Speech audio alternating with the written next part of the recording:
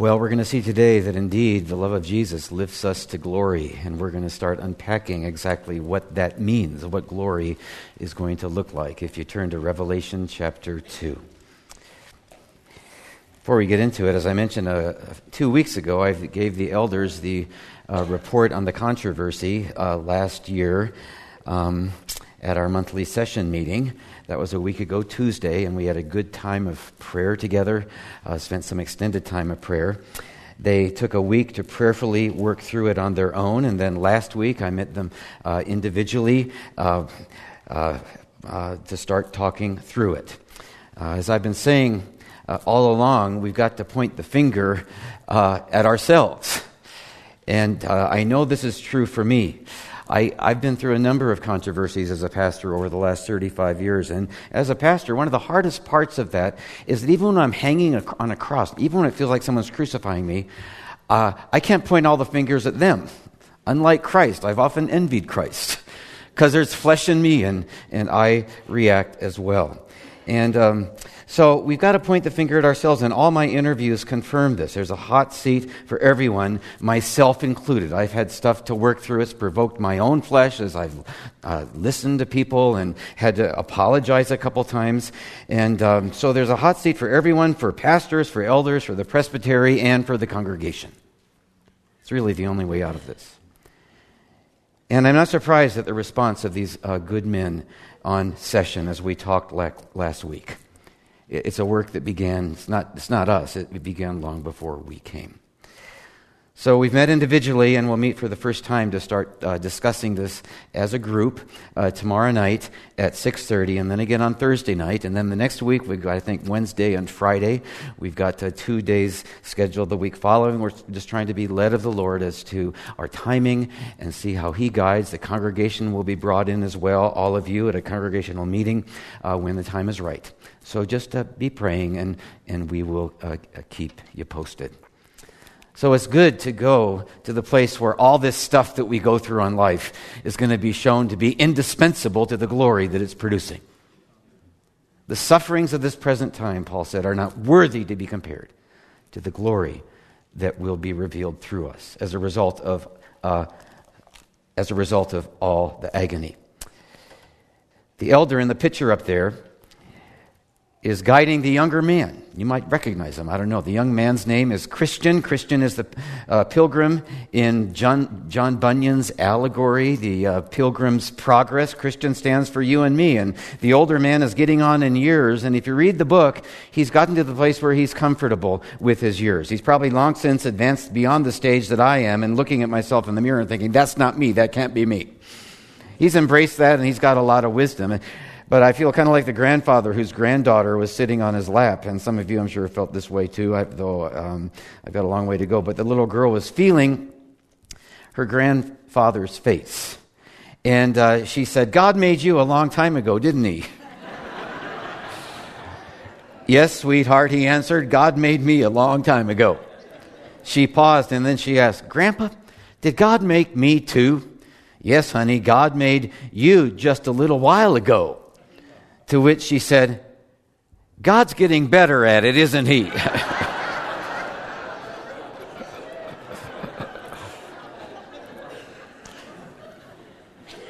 course, it's not His fault. It's our fault. It's sin that's causing us to waste away. But we're going to see just today just how good He is at it.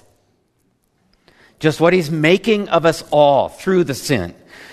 And all of the rest, and what He'll do with us, including grandmas and grandpas, when death is no longer.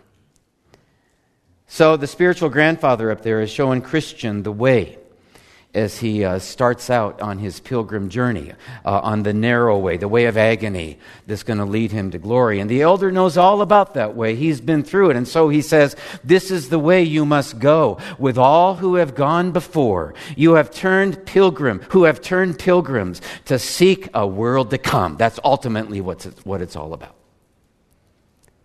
They met with hardships along the way, and troubles night and day. They trod on serpents, fought with devils, and also overcome many evils. Oh, be not like Pliable, he said. Pliable is the one who compromised with the world and then fell away. Be not like Pliable. Alas, poor man, is the celestial glory of so small esteem with him that he does not count it worth running the hazards of a few difficulties to obtain it. No, he fell away.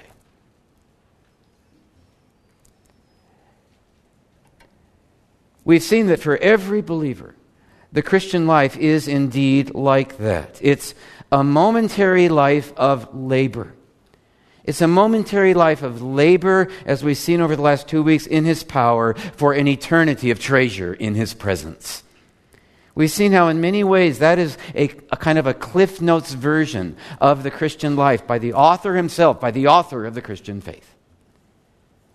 That it's a long and winding road to glory, often a steep ascent, sometimes with cliffs on both sides, with many hazards along the way, and it's all wrapped up in the phrase, Christ's phrase, to him who overcomes, I will give. 7 times Christ says this with each of the 7 churches, and in so doing, he's characterizing the Christian life. Again, that it's a momentary life of labor. He who overcomes. This is the way you must go, with all who have gone before. It's all been the same for everyone, for every true believer. He who overcomes, I will give for an eternity of treasure in His presence. For this is the way you must go to seek the world to come. Says it all. Today we turn from what and how we're overcoming, Roman numeral 1 in your notes, to what we'll be getting, Roman numeral 2. So just what is it about the world to come that Christ focuses on here? Well, 2 things. First, point A in your notes, he says essentially that there will be inevitable rewards. Inevitable rewards. This Cliff Notes summary of the Christian life in Revelation 2 and 3 almost literally hinges on this very point. It's in the very middle or near the middle of these 2 chapters. At the end of chapter 2 in verse 23, where Christ doesn't highlight any one reward like He does at the end of each of the 7 letters, as we'll see in a bit, but rather here He tells us something about all of them together. When He says, I will give to each one of you according to your deeds. He who overcomes, I will give to according to your deeds. Now this happens both in life and in the afterlife. And it's so fundamental to the afterlife that Christ repeats this at the very end of Revelation, so we don't forget it. In Revelation chapter 22, verse 12, where He says, Behold, I am coming quickly, and my reward is with me. And what's the bottom line, the overarching idea behind His reward? Same as chapter 2, to render every man according to what he has done. And then you see it a third time, near the middle of the book of Revelation, in Revelation 14, verse 13. And it's not verse 23 as it says in your notes, it's verse 13. Where John heard a voice from heaven saying, Write, blessed are the dead who die in the Lord from now on, because you're going to get something. Same thing, overcoming life. You may even die a martyr. Yes, says the Spirit, so that they may rest from their labor. Same idea, it's an overcoming life of labor until we die. But here it is. Why are they blessed? For, and listen to this, their deeds follow with them. Same idea. And what that means is this. Well, it means a lot of things. But underneath it all, it means that whatever your deeds do down here or don't do, nothing is wasted because they follow with you. It's not true that you can't take anything with you. Well, of course, there's a whole lot you can't take. You cannot take. It's like J.D. Rockefeller's accountant. Of course, he was fabulously wealthy. And after he died, someone asked his accountant, how much did he leave? To which the accountant answered, yeah, all of it. So yeah, in some important ways, you can't take anything with you. But on the other hand, you can take a whole lot with you, and you will. So what does it mean that our deeds follow with us, that He will reward us according to our deeds? Well, on one hand, it means that we better not waste our lives, because there will be variable rewards according to our deeds, depending on how we live our lives. He will reward us according to them, as we saw last time. So the question is, what are you living for? Don't waste your life or your retirement or whatever. But on the other hand, it means that while our rewards are variable, they are also inevitable. So whether you are a success or a failure, humanly speaking, to all appearances, whether you are a success or a failure in your overcoming life of labor, and this applies to all that happened last year, don't despair. Because nothing is wasted as you labored as best you could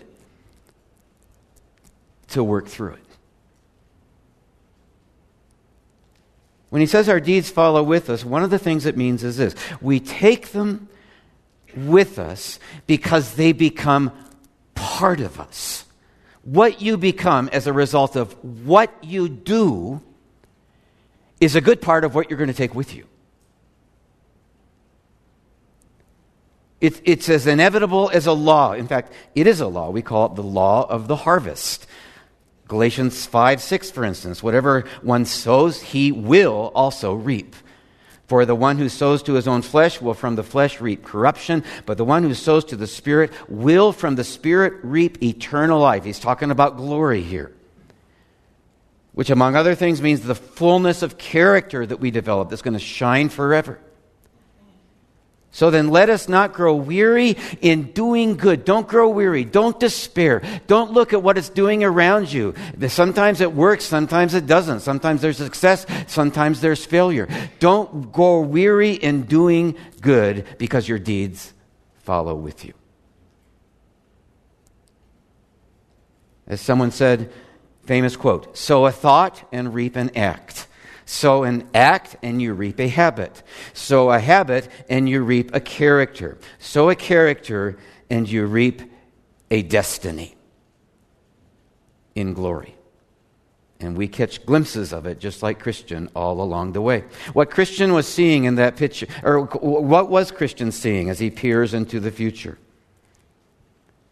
One of the things Christ is saying is this. He's saying, dear pilgrim, dear Christian, look to eternity's sunrise. Never take your eyes off of it, because what you do becomes the reality of who you are, the glory of what you will be, your destiny in eternity.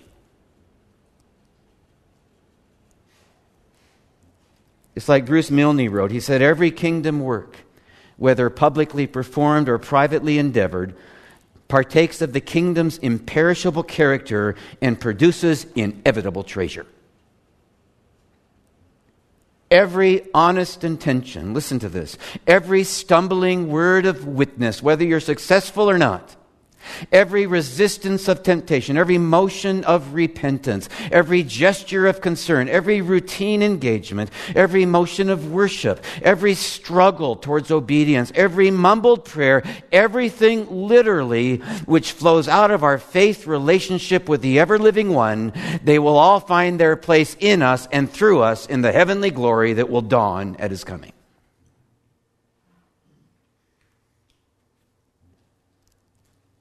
You may have given your life to something that went up in smoke, and you thought you were doing God's will, and you had promises for what was going to happen.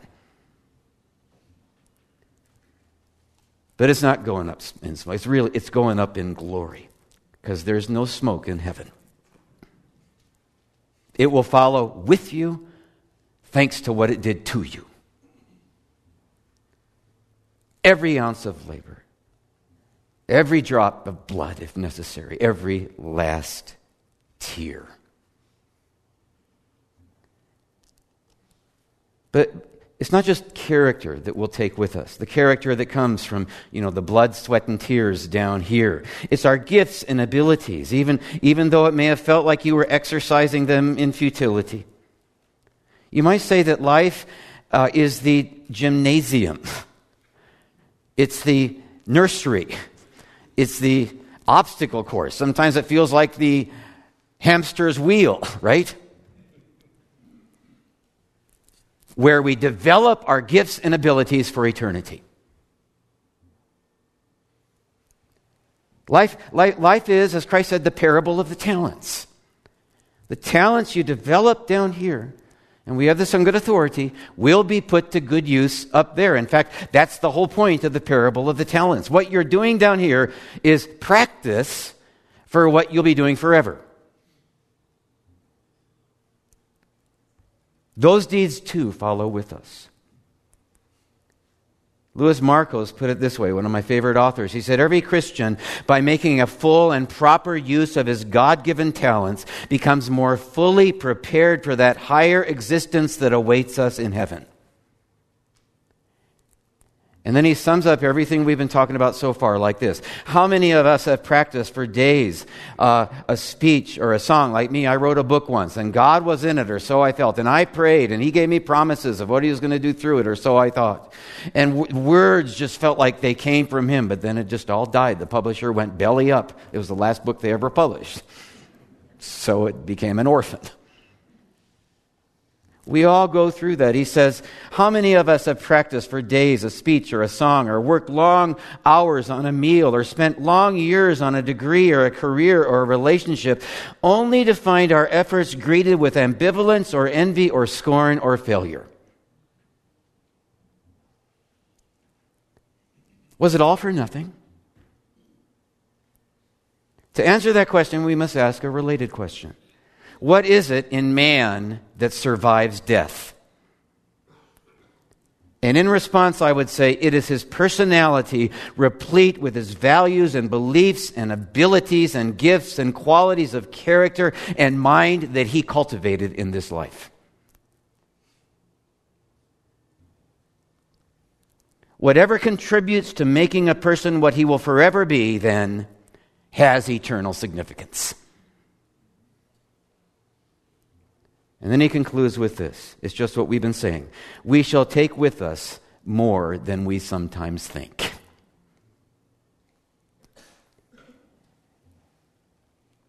Bottom line, nothing is wasted because they are inevitable rewards. And so blessed are those who die in the Lord, for their deeds follow with them. Why? Back to Revelation 2:23. I will give to each of you, the hinge verse of these letters, according to your deeds. But they're not only inevitable rewards, point A in your notes, they will be like indescribably invaluable rewards. And each letter ends with a different reward to give us another glimpse of glory as we look ahead. It starts at the beginning of chapter 2 with what Christ promised the church at Ephesus, the first church. Verse 7, to him who overcomes, he says, I will grant to eat of the tree of life, which is in the paradise of God. That's point 1 in your notes, the tree of life. It's in the paradise of God, he says, which will be New Jerusalem. He calls it the paradise of God because New Jerusalem is going to be like this consummation of the Garden of Eden, of the first paradise. It'll be a garden city with whole regions of natural preserves and so much more, as we're going to see next time. And the tree of life will be there. And where is it going to be? Well, it says in Revelation 22:2 that the city will have this main highway that will be really wide, going 1,500 miles through the city. And there's a wide river coursing through the through this autobahn, through this grand promenade, through the middle of it, of a highway. And on both sides of that river, it says, will be the tree of life, bearing 12 kinds of fruit, yielding fruit every month. There's so much here, but this single species of tree will bear 12 kinds of fruit that are going to change every month. Through the length of the city, all along the river, there will be 12 harvests each year with different yields each month that we'll never tire of, and that will be to die for, and that will be like indescribably delectable. It says in Genesis that when God expelled Adam and Eve from the garden, He expelled them so they wouldn't eat of the tree of life. Remember that? And what? Live forever. Genesis 3:22. And the point here in Revelation 2 is that someday we will eat of it, and we'll eat of the tree of life and live forever in New Jerusalem, which will be in a whole new creation. We'll outlive it all. And what that means is that we can be like a man named Gordon Gilkey. He was a Christian leader in Portland, Oregon, years ago. You may have heard of him. His doctor told him that he had an incurable disease. Death could not be averted, nor long delayed. Here's his own account of what he did then. His doctor was down in downtown Portland. I walked to my home 5 miles from the center of the city. And as I walked, I looked at the river and the mountain which I love, and then as twilight deepened at the stars glimmering in the sky. And then God gave me to see. And I said to them, I may not see you many times more, but river, I shall be alive when you have ceased running into the sea. Mountain, I shall be alive when you have sunk down into the plain. Stars, I shall be alive when you have fallen away with this old creation. I'll be alive when all of you have passed away.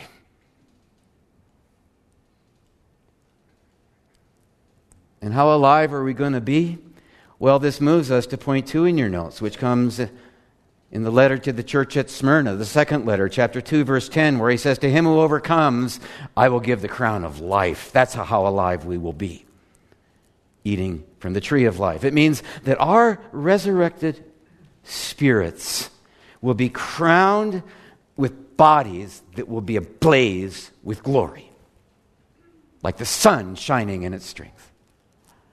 As C.S. Lewis said, in that day, we will be dazzling, radiant, immortal. Pulsing all through we will be, with such energy and joy and wisdom and love as we cannot now imagine. It's indescribable. He said, the dullest and most uninteresting believer you can now talk to will one day be a creature which, if you saw it now, you would be strongly tempted to worship. There are no ordinary people. You have never talked to a mere mortal. Nations, cultures, arts, civilizations, rivers, stars, these are mortal, and their life is to ours as the life of a gnat that'll just be snuffed out like that.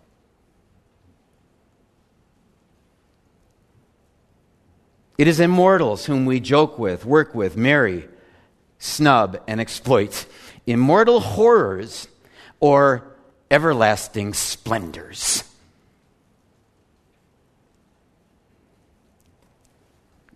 You might call it an extreme makeover with indescribably invaluable bodies. So whatever you're seeing in the mirror, if you don't recognize yourself, whatever your granddaughter may say, take heart. Men will either be everlasting splendors or, Lewis says, immortal horrors, which is what Christ goes on to say. In verse 11, he who overcomes, point 3 in your notes, will not be hurt by the second death. According to Revelation 20, the second death is the lake of fire, hell itself, which will be full of immortal horrors. We're talking hell here, and what that means is this: no matter how hard life gets, this overcoming life of labor, through all you may suffer, there's something indescribably worse that will last forever. So no matter what you're going through, remember, no care compares to what you've been spared. The second death. And to him who overcomes, verse 17, point 4 in your notes, I will give some of the hidden manna. We don't have time to go through all this. To him who overcomes, verse 17, let's focus on point 5 for a sec. I'll give a new name written on the stone which no one knows but him who receives it. We're just scratching the surface here, but he's going to give each of us a new name that only we will know, that only you will know. And of course, he will too, because he gave it to you. Which means that it'll just be between you and him and no one else. It won't be. This means it won't be a generic relationship with him. It'll be something deep. A name is a person's unique nature. It'll be something deep between you and him that you will share, something based on who you are uniquely and who he is uniquely for you. No generic relationships here. who loves everyone just generically, no, specially. And to make that possible, He's going to give you a new name. The symbol of the new you. Like it says in Isaiah, I will change your name. You shall no longer be called wounded, outcast, lonely, or afraid. I will change your name. Your new name shall be confidence, joyfulness, overcoming one, faithfulness, friend of God, one who seeks my face, a name that will be indescribably invaluable.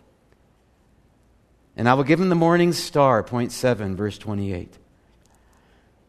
We know Christ is the morning star, and this is the fulfillment of what Peter says in 1 Peter 1:19. The day will dawn, it's that day he's talking about, and the morning star will rise in your hearts. That's what he means when he says, I'll give you myself, like the morning star rising in you forever. It means that you're going to be a star. And you're rising with him on his coattails to be that. Your career may have gone down in flames, or your marriage, or your family, or your health, but you are a rising star.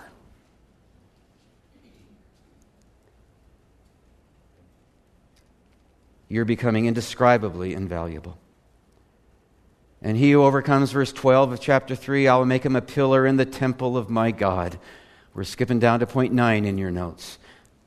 A pillar in the temple of my God. We know from that New Jerusalem will be the temple of God. We're told that in Revelation 21. And this means that a lot of things, but one of them is this. Just like some people, we call them, pillars of the community or of the church. We'll be pillars of the city. And not just any city, but the holy city, the celestial city, the capital city of the eternal kingdom, with the centerpiece of the new creation. Will be pillars there. And he goes on to say, he'll never go out of it, because I will write on him the name of my God, and the name of the city of my God, New Jerusalem, which comes down out of heaven, and my new name. This means that we will belong where they are forever. Which leads to the last one, chapter 3, verse 21. Christ ends with the best of them all at the heart of New Jerusalem, having teed it up with the church just before, Philadelphia, pillars in the temple of my God. He who overcomes, we're not just to be pillars that never relate to him. I will grant to him to sit with me on my throne. It's point 10 in your notes, that we will be forever with him. It's the last of the rewards, which in the Greek means it's the most important. It's the best of all. He who overcomes, I will give.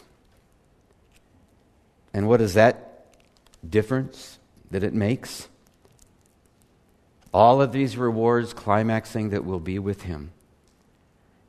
Well, it's like my first father said just before he died back in 1960. I was 6 years old. We were missionaries in Hong Kong. He was 32 years old, racked with cancer. The care wasn't good at these Hong Kong hospitals, so he had bed sores an inch deep. Been in the hospital for a year. His kidneys had stopped working. Even the morphine wouldn't take the pain away. 2 mornings before he passed, he woke up and told my mother, he said, I saw heaven last night. And she said, did you? What was it like? And he struggled for words, and finally he said he could only whisper, words can't express it. And then, with a faltering voice, he struggled to sing. It will be worth it all when we see Jesus, forever with him on his throne. And she joined in with her angelic voice. I know I'm biased, but my mother had an angelic voice. And along with his whispers, they sang together, it will be worth it all when we see Christ. One glimpse of his dear face all sorrow will erase. So bravely run the race till we see Christ. Bravely run the race. Be an overcomer. Because he who overcomes, I will give.